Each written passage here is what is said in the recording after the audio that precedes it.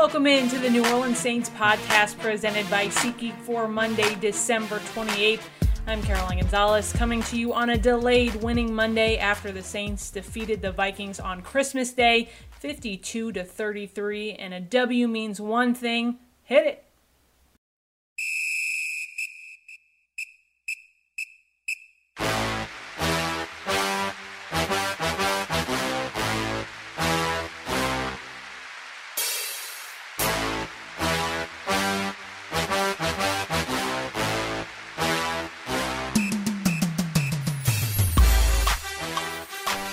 That song always puts me in a good mood, and hopefully it puts you in one too.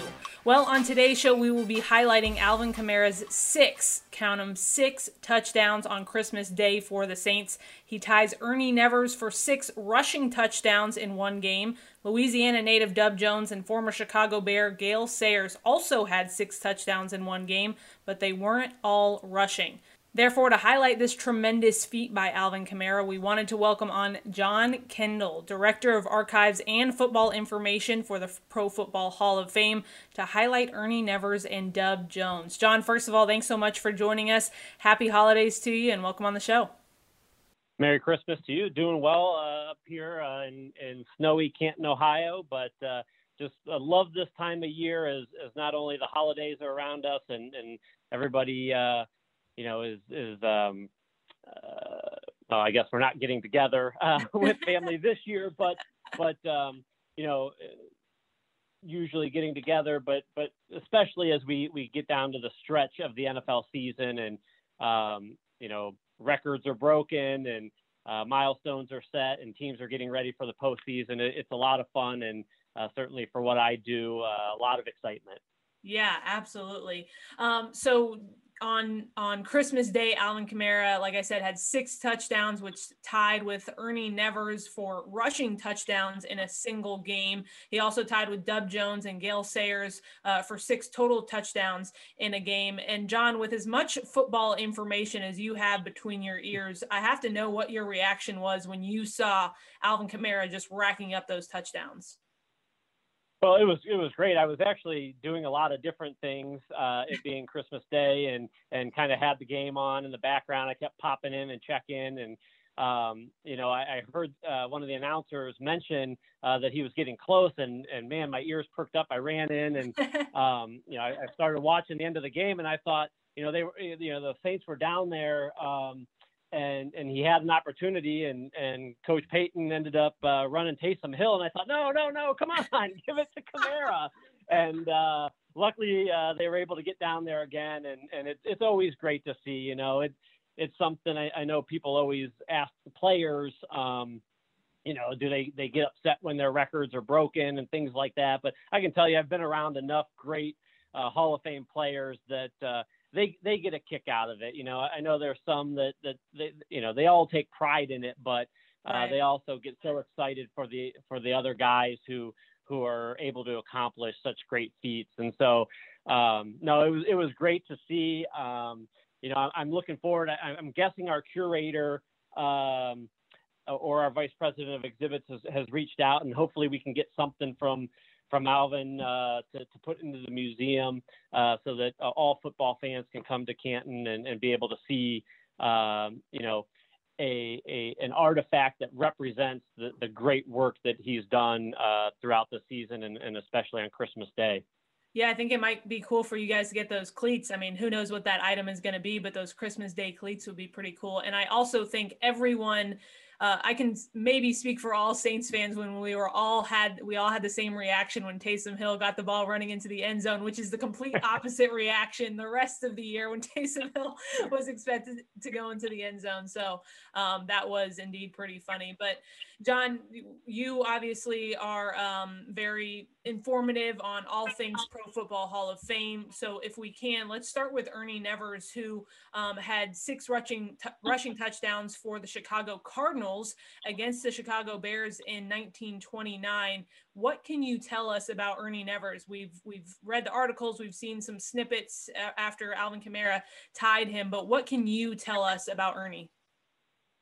Well, it's great that I was asked to be on the show with you today because Ernie Nevers is actually one of my favorite Hall of Famers of all time. And I'm not supposed to say that. We don't play favorites, obviously, but his story is so cool. And, he was a true Iron Man. He played at a time, I think he was quoted, later on in his life that he liked the way that he played it. You went a full 60 minutes. You went from September to January, from Maine to Texas to the Pacific Coast. He played 29 games on a barnstorming tour. They only had 16 men on the squad. Wow. And so he said that if the coach took a man out of the game for a substitution, and this was when, if you substituted, you weren't allowed to go back into the game, and he would get mad. He loved it so much. He played in those 29 games on that barnstorming tour. That was in 1926. He played in all but 29 minutes of possible 1,740 minutes of gameplay. So, like I said, true Iron Man. And one of the things that I love about, the Alvin Kamara, tied that record, is because he is, while he did it in, rushing touchdowns, he is a true all-around football player, and I think when you look at Ernie Nevers and you look at Dub Jones, I mean, these were guys that were very versatile players, and guys that really, when people are comparing eras and, this guy couldn't play in the era of today, these were two guys, and I know Gale Sayers did it a little bit differently with kickoff and punt returns, but all three of those guys that also scored 6 touchdowns in a game, they were all guys that could play in the league today. They were very versatile. They could do a lot of different things. Nevers, could run, pass, kick the ball, good defender. And Dub Jones was the same way, both at flanker and at halfback. But as it relates to Nevers, he still holds the two oldest records in the NFL record and fact book, and that the 6 rushing touchdowns, now tied with Alvin Kamara, but also in that same game he scored all 40 of the Cardinals' points that game in a 40-6 defeat of the Chicago Bears. So he kicked the 4 extra points as well in that game. So still holds the oldest record there, and like I said, that goes back to 1929. My goodness. I mean, you just spilled so much information. I can't believe it. And so many dates. I'm not a history buff or a science or a math buff. So that was outstanding to me. But one thing that really stood out to me is you said that Ernie Nevers was a great defender, and that substitutions at that time meant that you couldn't come back in the game. And excuse me for my ignorance on that, but that was just astounding.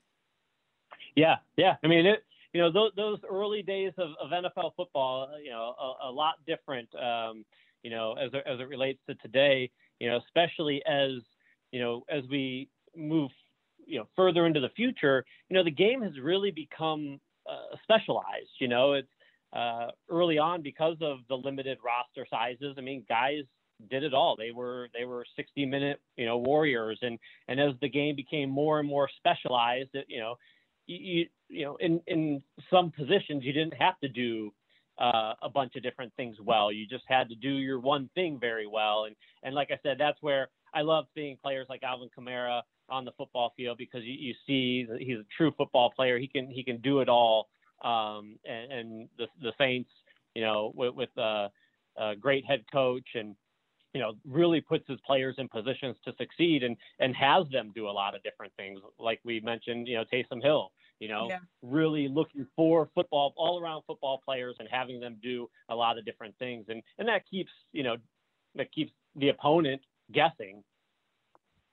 Absolutely. And John, you just mentioned that you think that these players could play in today's game, but I wonder, how unique was it at that time in 1929? I mean, it's still unique to have 6 rushing touchdowns in one game, but back then, how special was that for Ernie Nevers in that day and age of the NFL?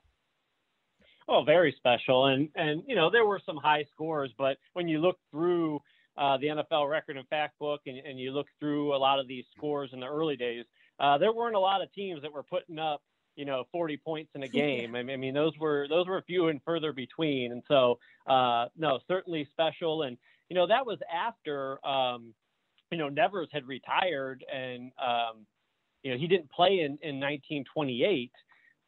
So the Cardinals had actually coaxed him out of retirement. He sat out in 1928 due to injury, and the Cardinals were able to get him to come back and play the 29 season. And he paid dividends for them for sure in 29. And then in 1930 and 31, he played and coached the Cardinals. So he was a player coach as well. I think he, like I said, certainly paid dividends for the Cardinals in 29. When you look at Dub Jones, who was another player who tied that Alvin Kamara tied for the 6 touchdowns in one game. And I thought it was funny that both players in Ernie Nevers and Dub Jones both broke those records against the Chicago Bears. I thought that was pretty, pretty funny. But Dub Jones was from Louisiana. He played at LSU and Tulane. Can you take us a little bit through his career? Right. And his journey was certainly, kind of a long and winding road to get to where he was with the Browns and scoring 6 touchdowns in a game. He was actually selected by the Chicago Cardinals with the second pick in the 1946 NFL draft, and decided not to sign with the team as he was kind of pondering a return to LSU to finish his studies. But he ultimately, signed with the Miami Seahawks of the All-America Football Conference, and that was the first year of that All-America Football Conference. That's where the Cleveland Browns were founded, the San Francisco 49ers. They ultimately would merge into the National Football League in 1950. But from 46 to 49, the All-America Football Conference was in existence, and he played for the Seahawks. Sparingly, and ultimately the Seahawks would fold, and they traded Dub Jones to the Brooklyn Dodgers. Once again, in 48, he was used sparingly with the Dodgers, and then ultimately traded to the Cleveland Browns in the All-America Football Conference, where he linked up with Coach Paul Brown, who's a Pro Football Hall of Fame coach. Great innovator in the world of pro football. He really perfected kind of, everybody calls it the West Coast offense, but it was this timing, passing game where Otto Graham would just, he was playing point guard, and he was just hitting, Hall of Famers like Dante Lavelli and Max Speedy, who's part of the class of 2020 for the Pro Football Hall of Fame. And Dub Jones fit perfectly into that role as well. And so he played both halfback and flanker for Paul Brown and the Cleveland Browns. So when they merged into the National Football League in 1950, he was really coming into his own. And in 51, in a 42-21 win over the Bears, he ran the ball 9 times for 116 yards, 4 touchdowns, and then had 3 catches for 80 yards and 2 touchdowns. So shows his versatility there as well. But yeah, it took him a little while to get going, but once he did, he was a great asset to those Cleveland Brown dynasty teams of the late 40s and into the 50s. And correct me if I'm wrong, John, but Dub Jones scored each of the final 5 times he touched the ball in that game. I believe that is correct. I haven't looked. Yeah. I'd have to revisit that a little bit, but when I'm looking down here, he scored. He was kind of scoring at will here. Three touchdowns, 2 touchdowns in the second quarter, 2 in the third, and 2 in the fourth. So he was kind of a one-man wrecking crew against the Bears that day. John, it's interesting to see the difference in the makeup of running backs, in that day and age and now. What would you say are some of the biggest differences? I'm looking at Dub Jones and his makeup. He's 6'4", 200 pounds. And then you look at Ernie Nevers, 6', 200 pounds. What were kind of the differences in what, and I know you're not a college or a scout or anything like that, but the differences in the makeup of players in that day and now looking at players like Alvin Kamara? Yeah. Well, I think from a physical standpoint, certainly these guys were not training year round as professional football players. They they had athletic skill, but I get a chance to talk to a lot of our oldest Hall of Famers. We do a monthly call that we download some history. These guys get together and chat. And recently we had some conversation about those early days and, the game not being a year round. A lot of them were saying that football was my part-time job. I had a full-time regular job that I went to, and then I played football on the side. And so I think that's a little bit of it, is that these guys, they weren't training year round to play the game. Mm-hmm. But, I think from a physical makeup, it was just, Dub Jones obviously looked more like a flanker. And I think that's why Paul Brown kind of moved him out. He matched more of the size of Dante Lavelli and Max Speedy than, what he saw out of his halfback. But what Coach Paul Brown did a lot with Dub Jones was put him in motion and do kind of these jet sweeps that everybody thinks are these new things that college and pro teams are doing today. But these were all part of offenses going back into the 40s and 50s as well. So I think there's probably more similarities than you think than some of the differences. And now that you brought that up, John, I have to ask, since you're on these calls with these Hall of Famers, is there anything that you've taken away from that? Or I guess what's your favorite thing that you've taken away from one of those phone calls? I have to know. Oh man, just so many great things. I mean, these guys, not to talk about the sad part of it, but we're losing a lot of these older players, and with them goes the history of the game. And so anything that we can do to capture those early days as much as possible, we have to keep pressing and get that history down so we don't lose it. And so for me, it's every call is great. Every call is, I'm learning something new and I'm learning it from the source. So one of the things, you mentioned one thing that I take away from those that fascinates me is we talked a lot about travel. Early days in pro football and NFL history and how teams traveled. They weren't traveling by air until the 40s. So, the 20s and 30s, train, buses and things like that, talking to a guy like Sonny Jurgensen, about traveling to some of his games, or you hear about, the 1948 NFL championship game with the Philadelphia Eagles and the Chicago Cardinals. And you've got Steve Van Buren, who, ended up winning the MVP of that game, but ultimately, he woke up and there was a blizzard and he didn't think that the game was going to occur. So he hit snooze button and slept in a little bit, gets a call from his coach, Greasy Neal, says, "No, you need to get down here. We're playing the game." Well, he went to jump into his car, couldn't get out of his driveway because his car was plowed in.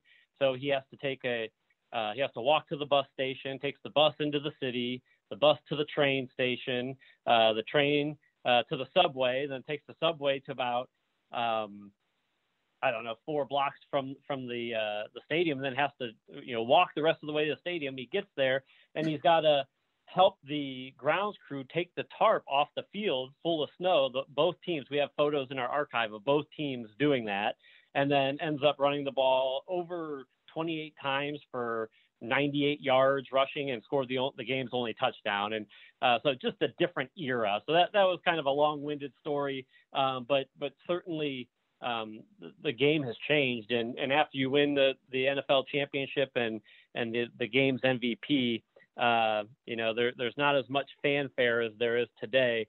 He's doing the same thing to get back home. There's no limo taking him back home. He's walking to the subway, taking the subway to the train to the bus, and the bus home. So.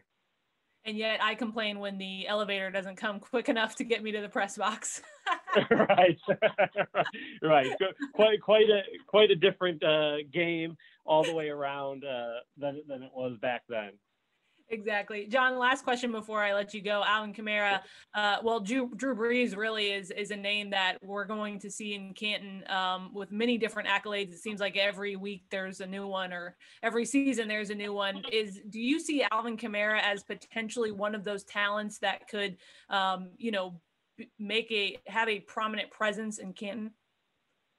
Oh, I think so, for sure. And for me, you can see the greatness that he plays with, and that's what we're all about. Our mission is to honor the heroes of the game, preserve its history, promote its values, and celebrate excellence everywhere. And you can see that excellence on the field.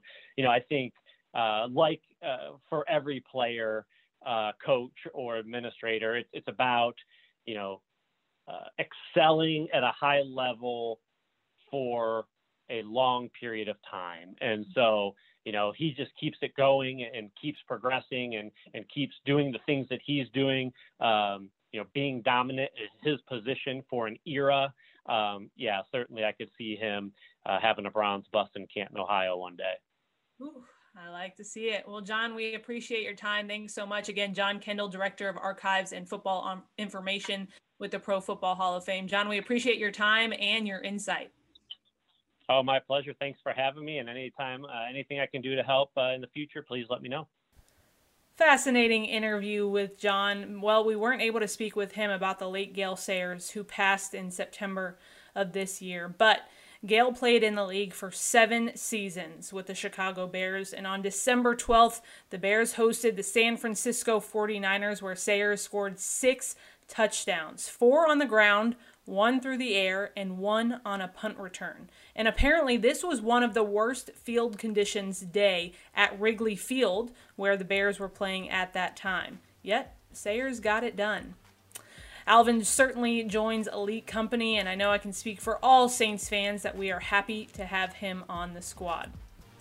Another player we're happy to have on the squad is linebacker Demario Davis. Quick update that you have the opportunity to vote him as our Walter Payton Man of the Year recipient. He is already the club's nominee, but now you can vote for him. It is as easy as going to Twitter and typing in the hashtag WPMOY challenge and then typing in Demario Davis. It is that easy. You just have to use that hashtag. All the instructions can be found on the Saints Twitter, or you can go to Demario Davis's Twitter and all the instructions will be right there to vote for him as your Walter Payton Man of the Year recipient.